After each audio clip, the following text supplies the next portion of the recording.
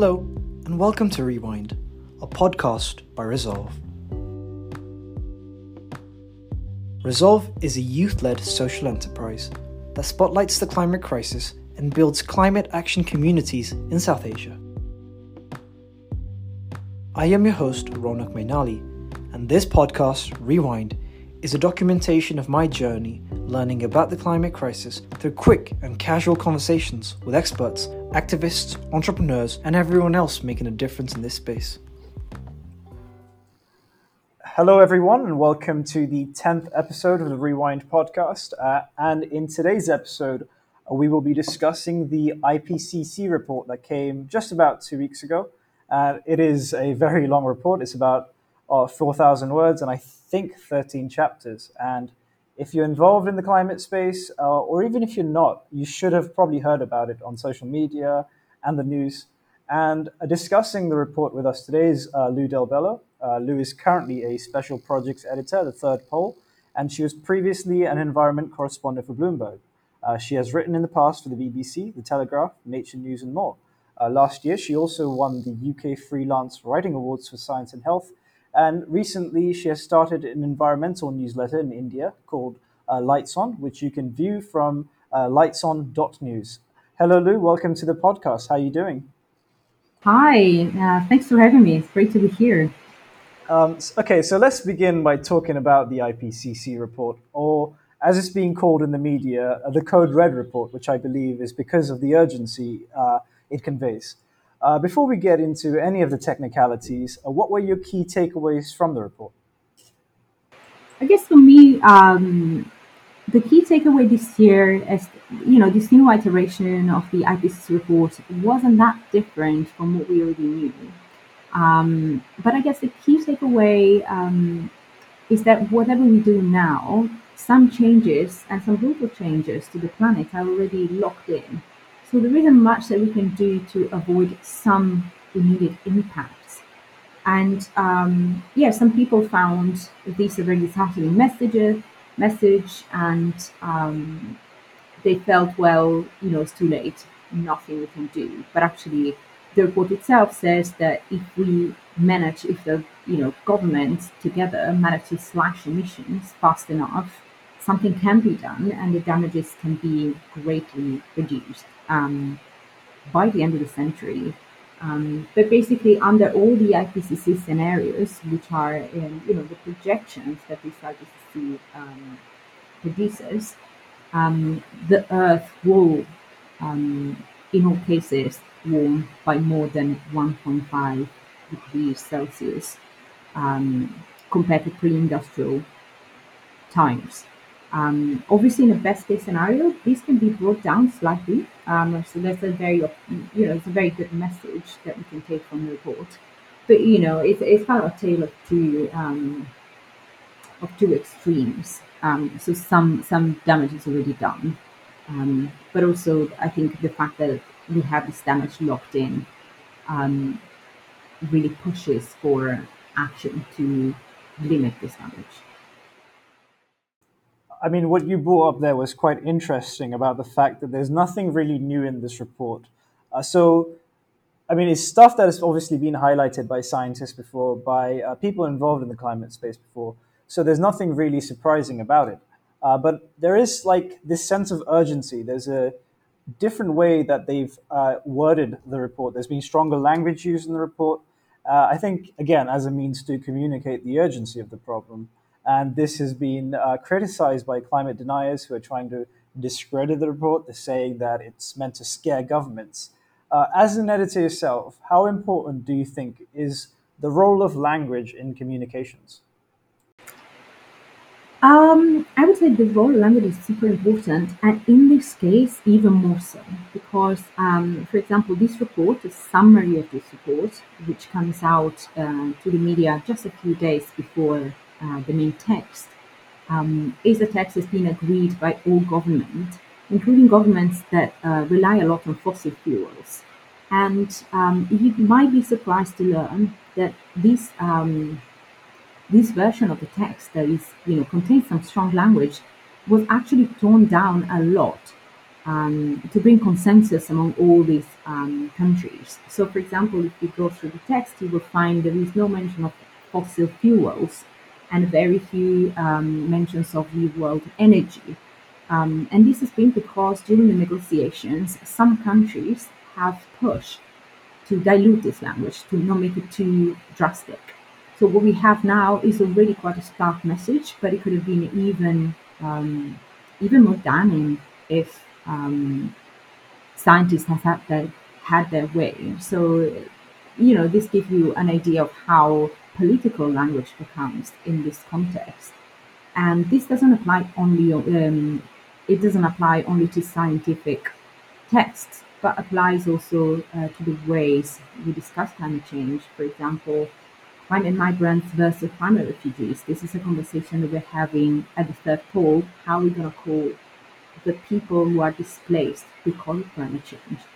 Many governments don't want to talk about refugees because that brings a lot of implication on, we have a duty, a legal duty to take the migrants in, and governments don't want to take that responsibility, so they prefer to call them migrants.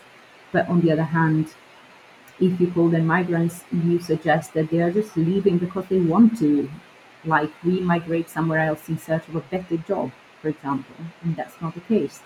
So as you can see, there are like the climate conversation is really peppered with these instances of language and linguistic conflict that carry a deeper meaning and eventually will shape the way as a global community we respond to climate change.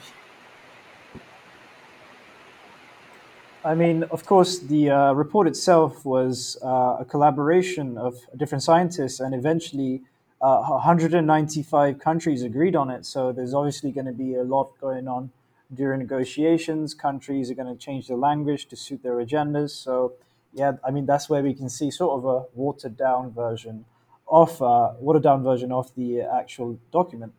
But something that I believe they didn't really water down is the urgency of having to reduce emissions and the effect it has on the environment. So specifically, the thing that stood out to me the most is the rise in temperature, which was mentioned all over social media. So the report states that right now we're already 1.1 degree above pre-industrial levels, and if we and we're likely to reach around 1.5 degrees by the 2030s. And if significant action isn't taken soon, 2 degrees might be inevitable. What kind of changes can we expect to see in South Asia as the global average temperature increases even further? Because as far as I've seen in Nepal, I've already seen this year from my own eyes a rise in rainfall, which of course has brought out landslides and flooding. And also there is a worrying lack of snow in the mountains. What else can we see in South Asia with the rise in temperature? Yes, the examples that you brought are very, one of the main examples, and they're having very big consequences on people already.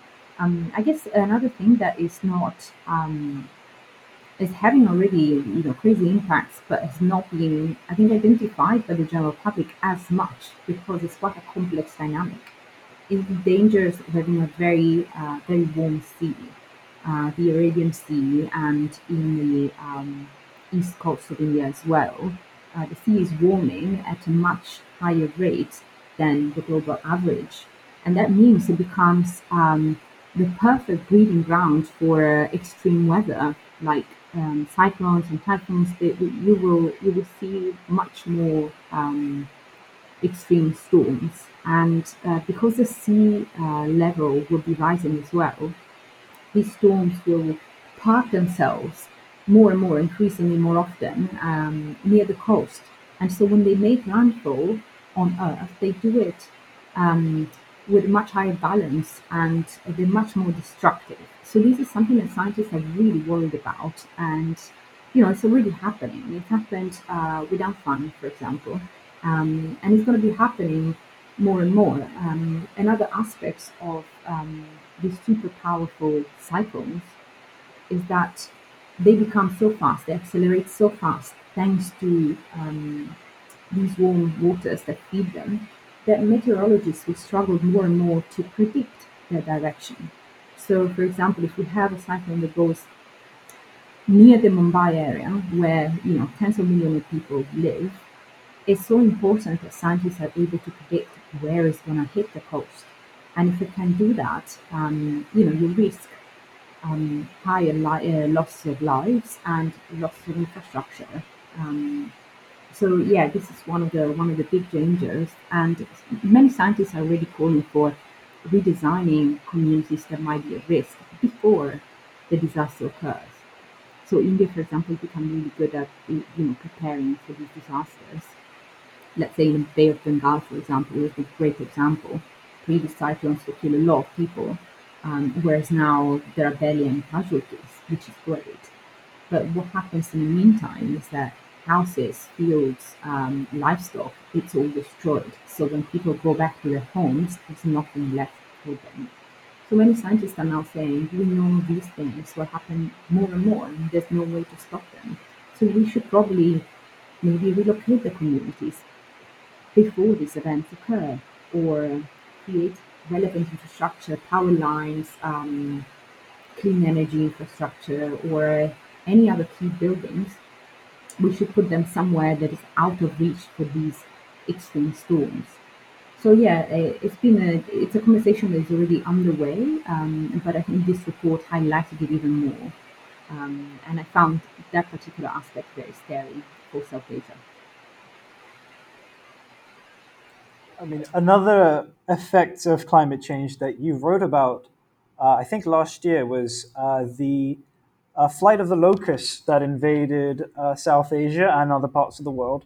And then you wrote about how Pakistan and India actually teamed up to fight this invasion.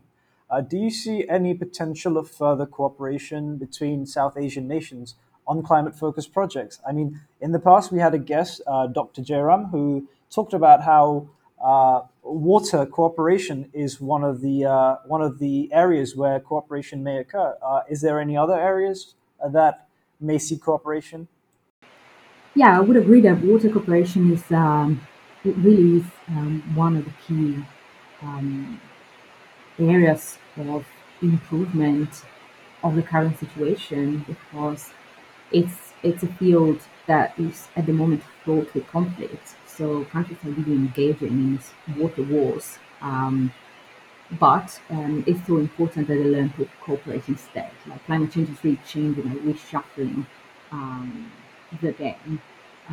So yeah, I would agree that water is a main issue. But also one thing that I wrote about in the past, and I think it's a topic I'm very interested in, is climate science. So cooperation in climate science is also very important and can enable some important action on the ground. So let's take the Hindu Kush Malayan regions. You have a lot of countries and you have many tensions on the ground. And what scientists need is to be able to collect data throughout this area, because the Himalayan ecosystem as a whole is very diverse and is a combination of many microclimates. So it's really important that you are able to visit these places and collect relevant data from each place, from each valley, see how they change with difference in altitude, see how they change with like having a water source or having a dry area. All of these microclimates are present in the span, in a relatively small span of the region. The problem is data on, for example, water, uh, water streams, precipitation, humidity, soil, are all data that countries like to keep close to their chest for security reasons, but also for political reasons, because information is power. And this makes research much more difficult. So imagine we have a model, a climate model on how to handle floods induced by excessive water flow in a river. This model works really well at a global level, and scientists can create this imaginary river that could be in India, could be Nepal, or could be somewhere else in the world. And this is so good, but then in order to make it work for a local context, they need local data, to feed into this model, there is a computer generated image of what this, of what the situation, a flooding situation could entail. And if they don't have data collected from the ground, there's nothing they can do to make this big and potentially very useful model work for that local context. And this is what's holding back research at the moment in the area, is that countries are not talking to each other um, from this point of view. And a lot of data may be out there, but they're not digitized, so they're not in a computer. They will be somewhere tucked away in a library. It would be somebody's master thesis. They collected a lot of data that could be potentially super useful, but again, like once this person graduates, they are forgotten. You have a patchwork of information, but information is not shared and is not digitized in a way, in a format that can be used by different actors. And I think maybe this could be like a less known aspect or potential for cooperation. But I think it's very important, particularly for the Himalayan region, which is extremely vulnerable. I mean, you mentioned there how politics has often stifled cooperation, and I think it's somewhat of a cruel irony that in an age where we need cooperation the most, a lot of countries in the world have elected populist leaders. I don't want to mention any names, but there's a few out there. I want to move on to our next question. It is understood that countries in South Asia, despite contributing marginal amounts to climate change, are some of the most vulnerable. However, of course, everyone has to play their part in combating climate change. What steps can South Asian countries take in limiting environmental damage? Hmm. I would say, I mean, the country I know best is India, because I've been living here for a while, and I the big part of my reporting for the newsletter also focuses on India. But I can give you one example, which I think might apply to other countries as well, like Bangladesh, for example, or Pakistan. These are countries that are heavily dependent on fossil fuels, coal in particular, and on the other hand, they still have the need to develop. So you can't ask these countries to go cold turkey like we've done for you know, other richer economies. I mean, no economy is doing this perfectly well, but other richer economies have more room um, for cutting emission fast. With India and other South Asian countries, this is more of a challenge, and it starts, in my opinion, it starts from the ground more than from the sweepy statements that you can hear at COP or on the international UN table.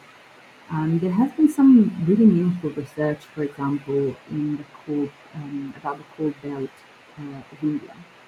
So there are many states that one is Jharkhand, for example, Odisha, and here you tell me if this is wrong, and if not, you do it again. Um, but these are the two states I can remember, and they have a strong coal economy, and coal supports the local communities in many ways, not just providing jobs, but also providing money that flows into the economy, so people who have those salaries can then spend them into something else. So the task is really to transform these local economies, phasing out slowly the coal economy, but replacing it with something else. And so if you replace it with something else, you have to really know the local context and the potential of this local context to create new economies. It could be tourism, it could be conservation, it could be service economy or anything else. But obviously, these are things that have to be done side by side from the ground. And at the moment, there is this disconnect between the national level in India and the local level in the States. And it looks like these parts of the government machine are not really talking to each other. And I think the problem might lie there. There's a good example in the US. There is this campaign carried out by the Sierra Club. Is an NGO, and it's called Beyond Coal. And they really go to small communities in the coal belt, and they tackle the problem one by one. So they go to a community where there's a coal power plant in a mining community, and they offer alternatives until the economy is transitioned and they can close this power plant. It's not profitable and it's really highly polluting. And they've been doing so well with this granular approach that they've achieved impressive results in the US. I think there's a great potential for South Asian countries to do the same as they go about their energy transition and if they're serious about it. And also, let's remember, fossil fuels are not a very profitable investment anymore, particularly coal. um, Distribution companies, like power distribution companies, are tied to these contracts with coal providers that are not very robust and are outdated and again are not profitable at all. So the coal economy is really leading to economic losses as well. So it doesn't make much economic sense anymore. But it's just difficult to unravel these systems that are so ingrained in the local and national economy. And in my opinion, a good opportunity would be to do that. Start from the granular level and really operate to offer these communities a good alternative so they know it is possible and they will be in turn maybe able or motivated to elect leaders that offer a valid alternative to what they have.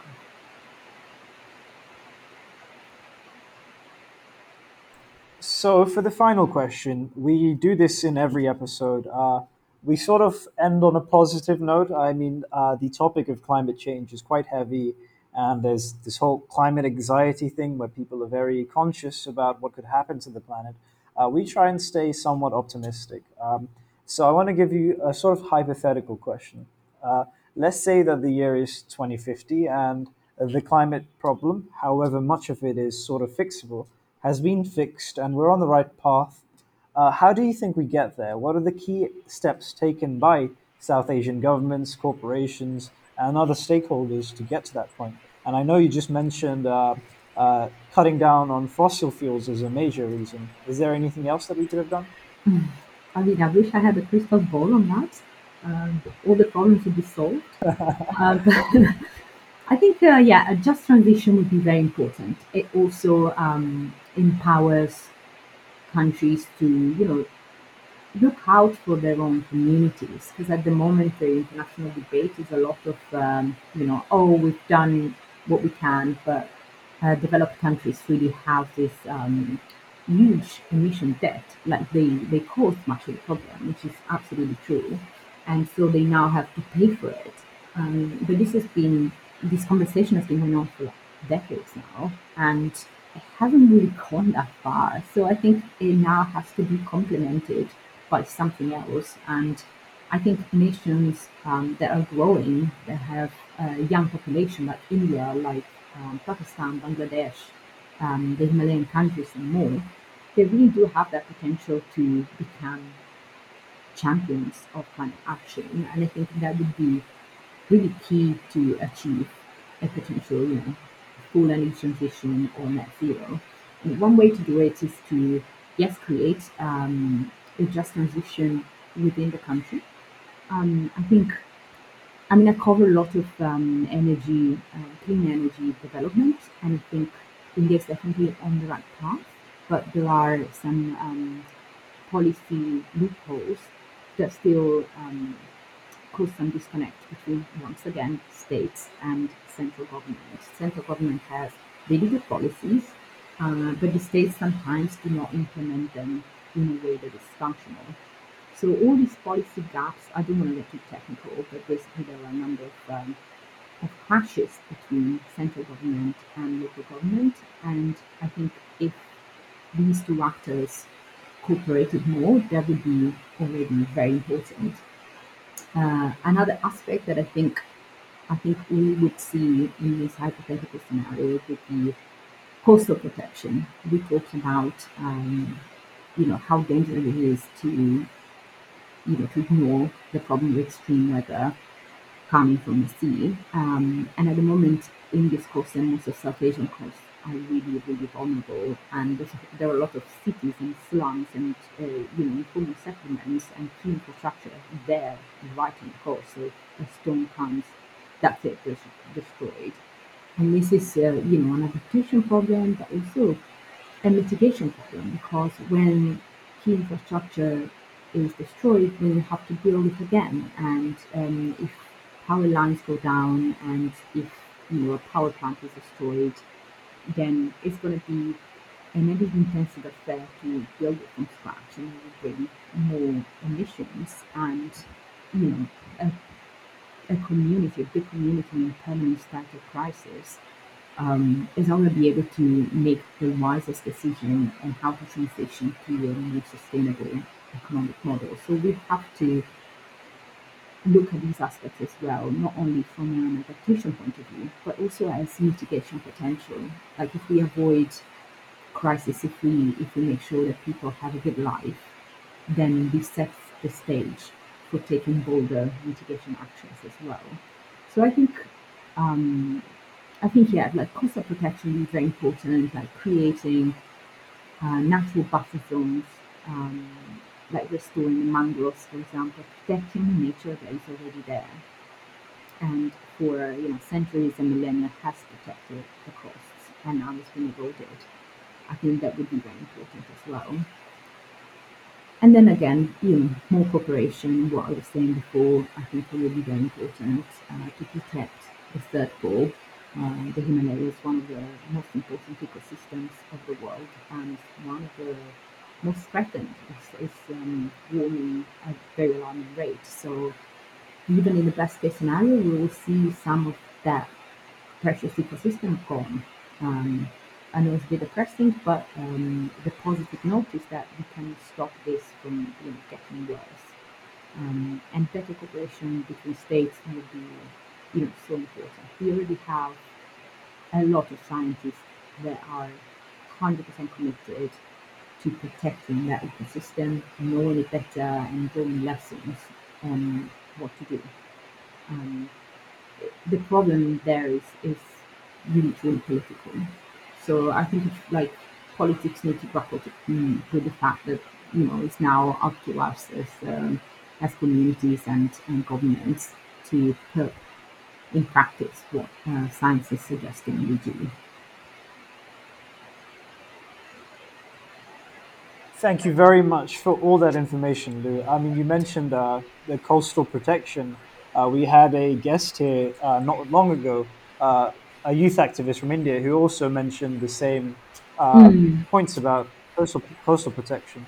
But I'd like to thank you very much for appearing on our podcast today. I know there was a whole thing about time difference as well, so thank you for taking the time to joining us today. And Thank you thank you so for much. everything that you've told us today. Thank you so much. Thank you for listening to this episode of Rewind, a podcast by Resolve. To learn more about us and how you can get involved, please visit our website at resolve.earth. You can also follow us on social media. We are active on Instagram, Twitter, and LinkedIn at resolve_earth. That's Resolve, spelled RIZOLVE_earth.